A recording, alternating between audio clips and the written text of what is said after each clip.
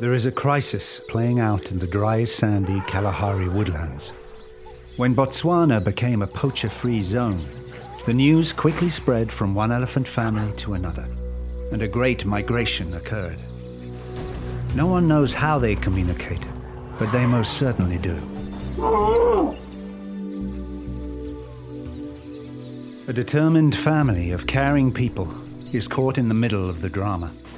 The elephants came into our huts, and soon we realized that we need to give water to these animals. The water shortage is the most severe in living memory, the worst drought in over 40 years. And look at that elephant. No water to drink. They're all gonna die. 60% of Africa's elephants now live in Botswana. Oh my God. There's not enough water for them. So they started breaking everything.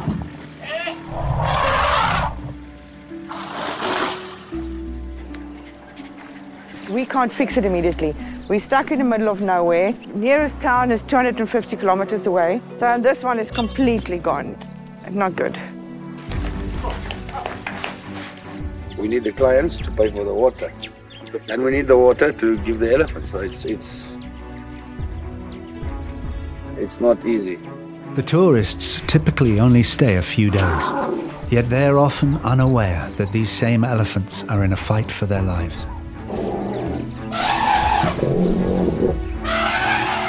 We would rather switch off the water in the chalets for the guests, rather give the elephants. Because you can skip a night or two without showering, but they can't go a day without drinking water. I remember Mari asking me when we started pumping water, do you want the trees or you want the elephants? So I looked at her and said, I want the elephants. They are beautiful things. I love them. I do love them.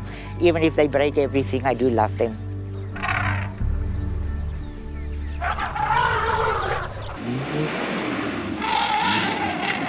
All I can say is, do not try this at home.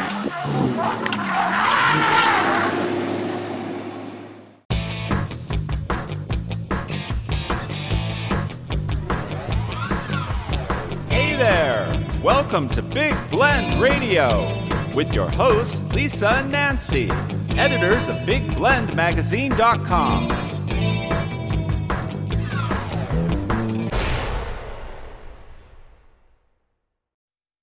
Hey everybody, welcome to Big Blend Radio's Nature Connection show every fourth Friday, along with our guest co-host, fine art nature photographer Margaret Carrera. We talk about the environment, we talk about wildlife, we talk about climate change, nature, trees, botany, anything to do with, Mother Nature. We're here.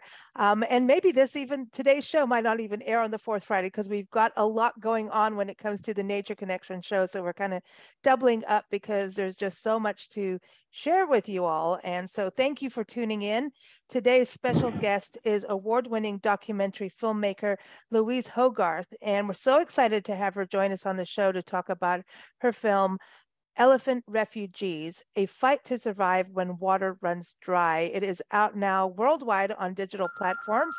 I encourage you to go to her website. It's dolfilms.org. She does so much in film, really, raising awareness and action, because we can become aware, but if we just stay aware and not do anything, what's the point?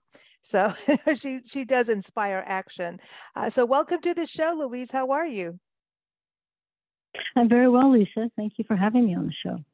All three of us are very excited. I know our audience is going to be excited to connect with you too. But we've all watched Elephant Refugees. Nancy and I, this is very dear to us, having lived in Africa for, I don't know, is it the majority of our life, Nancy? I don't know. I don't know anymore. Yeah. At least we're just getting younger. It really hit Yes. home. We've also lived through a drought in South Africa. We've lived through and in Kenya, and drought is hitting Margot's neighborhood in San Diego, right, Margot? It's getting scary for California. It is, especially Central California, where people get a lot of the food that you see on your table. So yeah, because they're drawing it from Northern California, and Northern California is running out. So it's quite a controversy here. There's a lot going on in regards to water, but Yes. climate change, I don't think is helping. And so this is what I find very, number one, the story is very, a family running, Elephant Sands. It's a resort out in Botswana in the Kalahari section. And the Kalahari Desert is amazing, man. But this is a very unique situation this family found themselves in, with all these elephants coming out to the resort for water because of the hunting ban at the time in Botswana, which I believe has now been overturned. In fact, Louise, we actually did radio shows about Botswana and their ban on hunting. And we've done shows in regards to the Safari Club and what they do, and saying, hey, let's kill an elephant to save elephants. So, this family was in, I think this has got to be one of the most unique positions of coexistence, right? But at the same time, I don't think it's going to be as unique in the next 10 to 20 years. What would you say? Mm-hmm. Well, when I was shooting there, it was a very unique situation. The president of Botswana, Ian Khama, had outlawed all legalized hunting, all caging of animals. You couldn't cage him. You couldn't cage a dog. He was quite a revolutionary. And the elephants, somehow, they communicate. We don't know how. Somehow they found out about the ban on hunting. And all of the countries that surround Botswana, 60% of Africa's elephants fled to Botswana for safety. And in front of the bush camp, there was an ancient pan there. And in the old days, before there were so many, climate change had created so many droughts, the water would seep up from underground, and the elephants had the memory to go there. So they did go. And that's when the family started trying to provide water at great cost to themselves. I mean, all the money they took in from the bush camp went to buy water because they had to buy it. They had to truck it in, to a location near the camp, Elephant Sands, but not all the way in because the truck would get stuck. And they started providing water. And it's the story of the heroics of the family and their struggle, and the elephants, who could be very entertaining. They had a lot of regulars. The elephants, would turn on the taps, as you saw, and flush the toilet to get water. And it was as if someone had spread, fairy dust over that camp. There was never any threats. There was never the elephants seemed to know that people were trying to help them. But now, as you said, the situation has changed. So now Elephant Sands is 16,000 hectares, and the surrounding area that surrounds them is 1.1 million hectares, and that's all hunting now. I think, like you mentioned, the Safari Club, they're despicable. I think it's about $80,000, and and the thing is, the hunting season's all year round. It's not like deer season when the deer all disappear because they know it's hunting season for 2 months. Yeah, so now it's all year round. And now the elephants are coming into the camp. They're very stressed. There's not that same feeling. They're stressed. They're anxious, and I kind of worry if something's going to happen with one of the tourists that's there, because in the past you were very safe, but now it's a different story.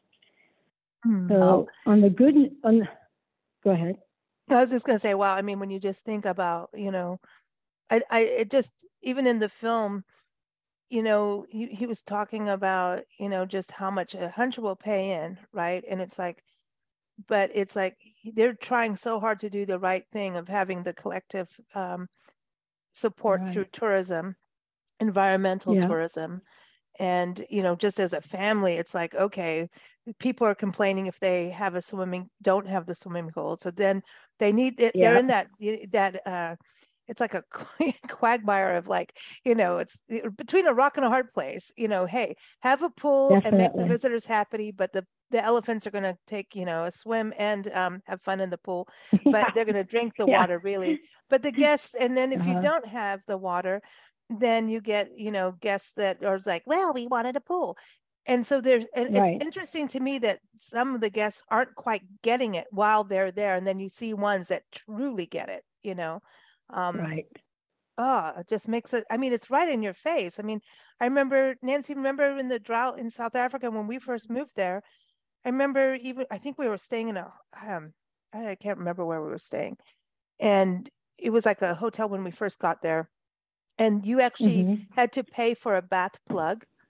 And so they would know how much water there was.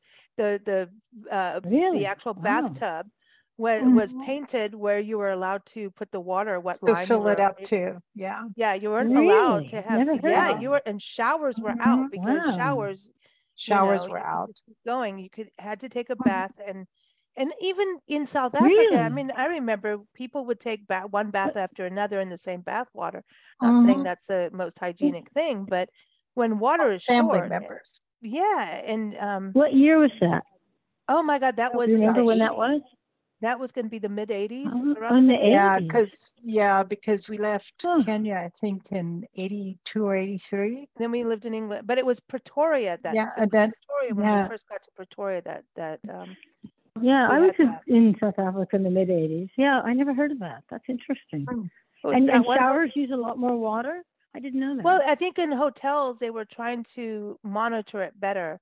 So it was at that point you really took a bath, and it was like that one situation, and after that we didn't experience it. So I don't know if it was coming out of a drought. It, I was maybe 10, 11. I don't know how old I was or young I was, but not that young anymore for sure. But yeah, but the drought thing happens, and it's so real in Africa, and it's a long drought. Talking about boreholes, that's something for people. I mean, one of my best friends, her dad, that's what he does, is boreholes, and and that's changing. Yeah. In Africa? Yeah, in South Africa. He's in I'm gonna go yaw now. Like my accent is going right back. He that's what he does is boreholes, but they're trying to do boreholes with using solar now, and I don't know, they're doing all kinds of interesting things, but we have solar boreholes in Elephant Sound. Yeah. Oh wow, we actually raise money. I raise money, and they raise some money for 7 boreholes. And originally they weren't solar powered, but then we converted them to solar. But now, out of the 7, 4 of them are in the hunting area.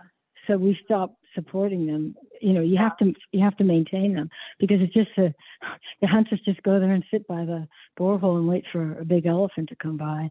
We still have 3. Yeah, we have 3 that we're supporting, and we're using solar, and we're trying to raise money to expand, get more batteries, because they each support about 800 elephants a day, but we could double that if we had a bigger battery, so we could have it running 24 hours a day. Oh, so please, how can people help? That's the thing about your documentaries. Like I'm like, what can we do to help? Because I know the drought goes in and out. I remember, I mean, it wasn't a couple years ago, Cape Town was like about to run out of water completely. Yeah. Day 0. Yeah. Day 0. Yeah. What can we do? You can go to my website, which is dollfilms.org, and donate money. You could donate directly to Elephant Sands, but that's difficult because it's hard to, you have to have a foreign currency, or it's complicated. Yeah. And on my website, I am a nonprofit, so you get you get a deduction, and we can improve each borehole for about $12,000. That's about the cost, and we have 3. We'd like to put up a couple more, but it's, the COVID 2-year ban on tourism in Botswana, it really, really killed all the resources that they have. Ben and Mari spend all their money just keeping that place going, because as you've seen in the movie, in the documentary, if they don't get water, they will flatten everything. They're just so desperate. They will just flatten the buildings. They have in the past flattened them, and you have to rebuild. And they're in the middle of nowhere, so it's hard to get new supplies, to get a new toilet or hot water tank, new thatcher. Yeah. But it's not just the elephants. Huge struggle. It's not just the elephants that the water is supporting, and that's something you showed in the film too. Hippos, zebras. I mean, the bird life. I mean, that's everybody. The ecosystem. Right. Yeah. So what's happening? Yeah. So are they now with this new hunting back? God, with this, I still don't understand how. I don't get it. Killing saves animals. That doesn't make sense to me. But Well, it's like zoos. Zoos always talk about conservation, and they don't know anything about conservation. They're all about the money and their huge salaries that they get. Well, and it's the same thing with Botswana. Mm-hmm. Yep. There some zoos are trying, which I'm loving seeing them do more rescue work, and that I'm like all for. Breeding. I mean, I remember we did a show when they were importing elephants from Swaziland to the Ohio Zoo here, and that just anyway. Boy, Yeah, disgusting. It's so. I mean, zoos are outdated. They were in the 1800s when people had no way to see an animal. Now you can go to Nat Geo, Discovery, any channel you want, and see them up close and personal. You don't need to go to a zoo and see them swaying their heads back and forth, the elephants, because they're so stressed living in a little tiny area. And I hate zoos. Well, I'm going to go back to Adam Roberts. He worked with Born Free USA for many years and was on our show for many years. And that ties back to Nancy's history too. Nancy worked with Joy Adamson, Born Free, Elsa the Lion. That's for those who remember her. She worked with her tracking wildlife in Kenya. That's how we ended up there. And then Joy got murdered, and then a whole other story started. But anyway, so Adam was talking. I remember on a show we were talking about this whole thing. And I think zoos they've had a lot of backlash over the years, especially, like the whole SeaWorld thing and everything, but there are some really trying in some ways. And so we should support the good stuff and nail them on the bad stuff. But I see them go into the rescue part. I'm all for it, but let's be sanctuary. Well, the sanctuaries, the ones that give them wide open space, the animals wide open spaces. Yeah, they're not supposed to be entertainment. But going to your point, but we are able to see things on TV and see your documentary and National Geographic, David Attenborough, right? If he was talking about how we saved whales at one point, and people who had never been to the coast sent money and spread awareness for saving whales. And yet they'd never actually seen a whale in real life. And that was a massive campaign globally. I think that was in the 80s, right? It's the 80s too. Maybe we should go back to the 80s. They did. So I think there's something to that about, where's our consciousness at? And when you watch this documentary, and I really encourage everyone, so it's on all digital platforms, go check it out. Get it, watch it. You will see just how beautiful and sensitive elephants are. You will fall in love and understand elephants, but you'll also understand how desperate these animals are. And it's, of course, in a drought, but these droughts aren't going away. So, Louise, I wanted to touch on that with you.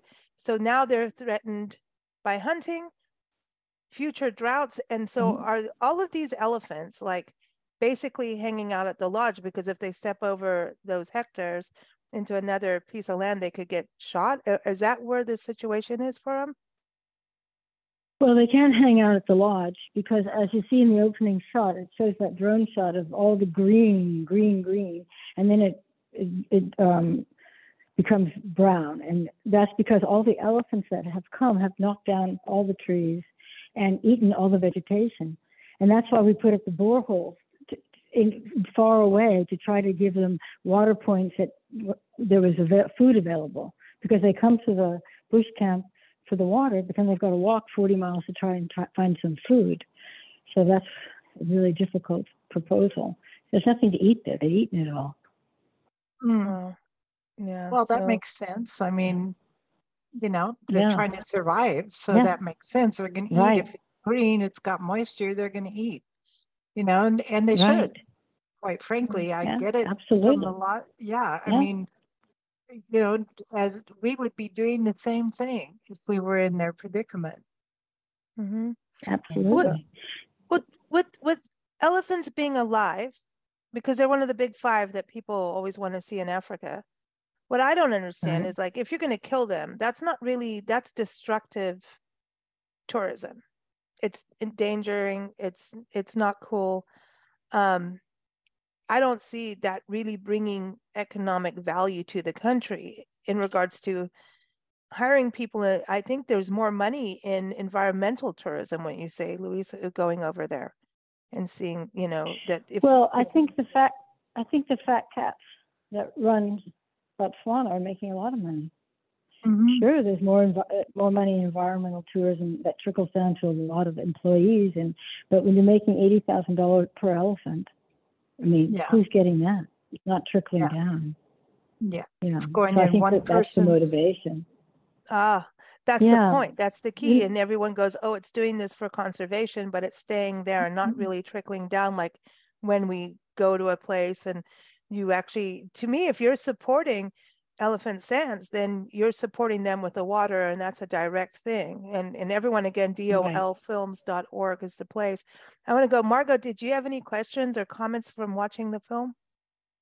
Just that I'm right there with you with environmentalism and tourists, because imagine if they charged $80,000 to take a photograph of an elephant, or a video like you produced is just absolutely amazing, because it really shows the spirit of the animal and the true animal, what the animal is like in its true natural habitat.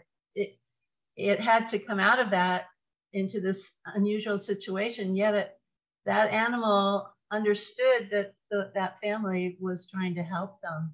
And they never tried to hurt any of those people that were trying to help them. So I think by going out and thinking you got to kill everything is just not the level of consciousness that we should be at anymore. I think we should be above that, and we should try to allow the animals to be the beautiful creatures that they are, just like the whales, the beautiful creatures they are. So that's my input. I don't really, the hunting thing. If you're hunting to feed yourself, that's one thing. I don't know too many people who eat elephant meat. I don't know how many. I know some do, but not over here, not in Europe. No. But they say when the Safari Club always says then the animal, the elephant meat will go to the tribe. Like a tribe doesn't know how to kill food, sorry. But it's I don't know. I just feel like, how do you keep track of it all, the balance of it? How many people are out there hunting? So issuing permits might do something. Yeah, they pay their big bucks. Then they kill their elephant, and I don't know, what do they do with it then? Take the head home and hang it on a wall somewhere and say, look what I did? Then you have to have park police, to look at permits. Yeah, so, Louise, do you see that when you're out there, there's poaching, which is, you have, forces going out, but then. Yeah, there is some good news. I mean, there are parts of the Botswana government that are into conservation. They have done some good things. Cool. And Ben Moeller is meeting with the Minister of Wildlife next week, and they're going to try to establish a 2-mile wide elephant corridor, which has been done in, I think, up in other places in Africa, including in Botswana. And it takes the elephants or any wildlife about 6 months to a year to figure out that's a safe zone. So it would be 2 miles wide, and that would give them access to Elephant Sand. So that's a good possibility that's going to happen. And I try to make documentaries that inspire people, that are hopeful, that makes you want to get out there and help. And I think the Moeller family is very inspirational, and the elephants were very inspirational. And that's I don't want to just make downer films that you just feel so depressed you want to go have a double martini. I hope you experienced that with the film, that there was some inspiring. And that's why I said it was the first thing was like, what can we do? That what can we do? Yeah, that's right. You did say that. Yes. Yeah, it's the same thing. What can we do? And then you see like how that, understanding elephants. I mean, they are just the most magical and maternal, and they're very special sensitive. They're very sensitive. Yes, very sensitive and very altruistic. I've witnessed their altruism. They will save other animals.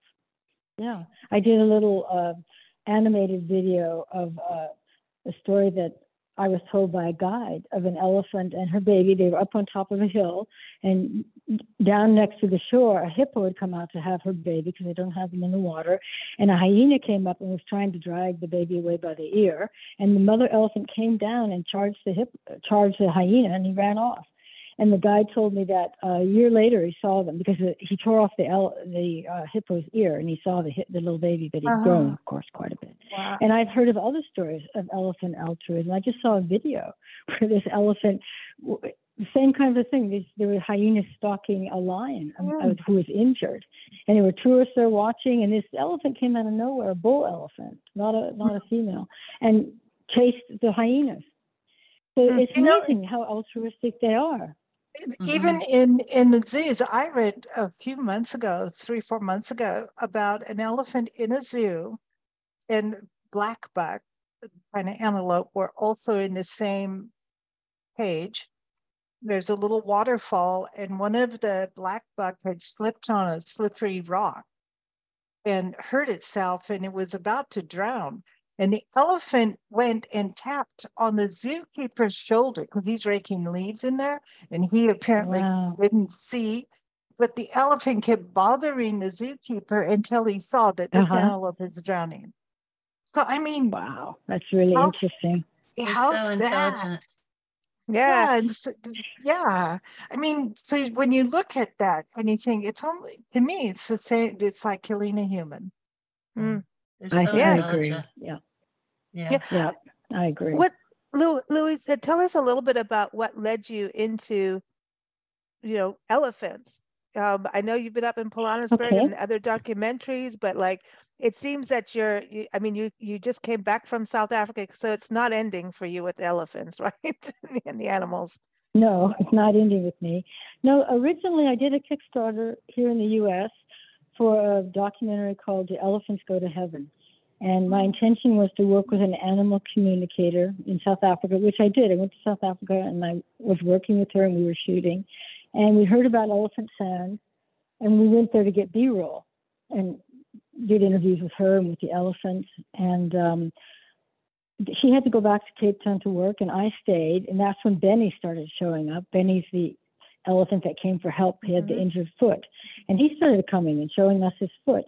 And then after I was there a while, I started to realize this was quite a desperate situation. It wasn't as idyllic as it first appeared with just a lot of elephants.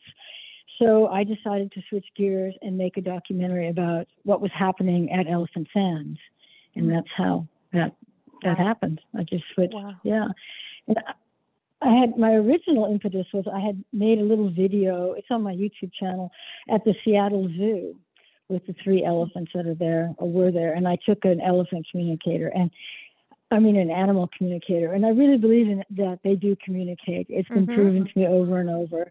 And we were there, and the orangutan said, "Oh, don't worry about us." It was so funny. He told the elephant communicator, "We're okay. Go to the elephants. They're in desperate trouble." And we did go, and they were in desperate trouble. And it was a sad, sad interview with a very sad outcome. Oh, I remember something about them. Yeah. They sold them to the Oklahoma Zoo, and they died. And they kept impregnating the female over and over and over. And she just told the communicator, "I don't want to have a baby." And she did have a baby. "I didn't want this baby to be brought up in a zoo." And it was tragic. And that was my original impetus to try to highlight the sentient beings that elephants are. Do you remember Nosy, that elephant? That sounds familiar. Remember the Nosy? There's a story of an elephant that was a little circus elephant here. A tiny circus, but a big elephant. Well, anyway, that was a happy story. I had an animal communicator speak to Nosy too. She was one of 200 elephants that were kidnapped from Zimbabwe in the 80s. Oh, wow. Yeah. But this is the thing about how they're, I even think about how these, the ones that were taken like from Swaziland, right? You're putting them on a plane. What do you think these wild beings are feeling like? Even what we're doing to our wild horses in this country is just abominable about how we're splitting up the families. And it's just we can do this. We're going to pay so-and-so over here. So it's like legal wildlife trafficking. Someone has the purple stamp, someone has the green, and there we go. And that's, you know, so it's a very we can do things. And I think that's the thing is documentaries. God, I thank God every day about documentaries, because the film doesn't lie. You know, it's like, That's right. It's so, and it was so honest and pure. Your filmmaking is amazing. I mean, just even all the footage and the just being able to watch the wildlife is inspiring. Just to, like, it's magnificent, you know. And just even, you know, the Muller family, just to hear their just raw, real, they're just, there's no frills about it. This is the real deal. It's so authentic. And I think that's such an important thing about what you're doing with your films. So is that what led you to become a nonprofit too, is to, you know, be able to make these movies to get people to take action? And it's cool that you're able to take funds and help. I mean, that's novel. That's awesome. Yeah, I've kind of made that, integrated that into my filmmaking. When I did Angels in the Dust, which is in Pilanesberg, I started a bracelet campaign. You can see it there on my website. Bloomingdale sold them for a long time. And I support two orphanages with those proceeds. And I employed, at one time I was employing 80 women in South Africa. And now we're starting a sugar bean farm, and employing all women. And the profits are going to go to helping the elephants from the sugar bean farm. So it helps the women get employment, and it helps the elephants get funding for the water. And that's a new project I started. So I do try to integrate some kind of a social action campaign that people can get involved with and make a difference. This is awesome. This is awesome. I love this. And you're empowering women too, which in Africa, that needs to happen. That's a big deal. That's so true. And in other countries too, true. But in our country, really. Let's not go there. And everywhere. we really funny. do. I know. I'm like, okay, here. Yeah. We still need to do that. Where are we right now in regards to statistics for elephants? You know, I was reading in some of the information you send out media-wise that an elephant is killed every 15 minutes in Africa. Is that still where we're at? It's probably increased with Botswana legalizing the hunting, because they're killing, I think it's 350 to 400 elephants a year. Yeah, so that statistic was when elephants were a bit more protected. I don't know what the updated one is, but they're the gardeners of Africa. They support so many other species, as you know. And without them, it's going to affect the ecosystem in a huge way. And so many other species are dependent on them. Oh, and you know what's something new that's happening now? It's really become, and we had one elephant in Elephant Sands. They're being born without tusks. They're tuskless. What? Oh, wow. I guess, we had a tuskless elephant. Wow. That was her name. Her name was Toothless. And that's right. they need their tusks. They use them for digging. They use them to protect themselves. And the hunters, of course, they kill the best and the best genetic stuff, the biggest tusk, the strongest bull. So the gene pool is being destroyed as well. I mean, there's so many repercussions from this. This is interesting because we've done a couple interviews recently, and everyone will get them out there. I think we're going to have to just do Nature Connection every week just now. Like, seriously, because we've got a time. I mean, it's like we can't ignore. We have deadlines, man. You know, with what's going on with climate change. But from some of the interviews we've done with some of the biologists, they're really talking about how animals are adapting and changing according to what their situation is, and it is like this protective thing. So that's interesting about being born without tusks, that their genes are going more and more. Dude, you don't want the tusk. You're going to have to find a different way to eat, you know? Oh, that's wow. Yeah. And then they what use happens? the tusk for so much. Yeah. I mean, they use it to dig. It's like, they need them. Yes, they do need them. I love that you're talking about them being the gardeners, you know, because I think I want people to understand that, because you know, you see them in the trees and they do take down tree limbs and stuff, but it's not necessarily a bad thing.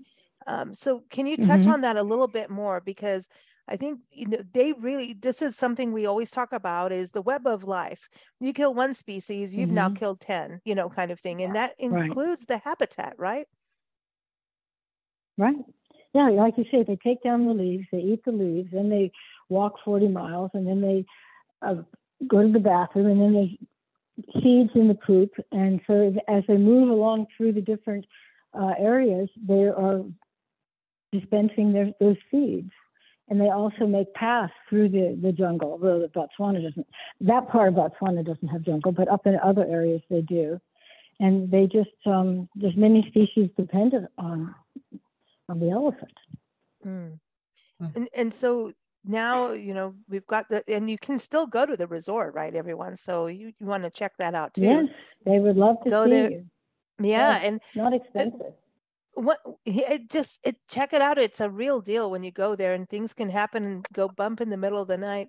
But even when she was talking, the one lady was talking about how they, there's tent sites, and how the elephants will walk through the tent sites but never touch the tents. Oh. Like just right. They're like, yeah, they're dainty. Oh. They are cognizant of human. Yes, it's amazing to me. And their feet are huge. They used to make stools from their feet, and sometimes you still see them. Yeah, yeah. So horrible. Yeah. It was like, ugh. That's where I learned about the Safari Club International. He was walking in Kenya, walking into a dining room, and everything said we're conservationists, and everything was dead and hanging. That was Mount Kenya, wasn't it? That was Mount Kenya Lodge? It was like Safari Lodge. They changed though. Man, it was like this is what we killed in the name of conservation. Yeah. Okay. Hello. What's wrong with this? Well, there's a huge difference. Understand. Yeah, there's a huge difference for eating from the land, right? And as they say in South Africa, hunting for the pot, and that happens all throughout our country here in the States. And so there's all, and then there's we can be vegan too. We've got all these different things we can do, but we should be conscious about what we're doing. And when you're killing an elephant, I really don't understand the ego behind that, especially when animals are facing climate change. And I love the title, by the way, Elephant Refugees, because we're looking at our refugees. When we look at climate change, I always talk about this. It's like, hey, everybody's all freaked out about people leaving countries with political drama and real strife. And hey, climate change, people are having to leave islands and leave places now because of climate change, yet the bigger countries are the ones doing the most polluting.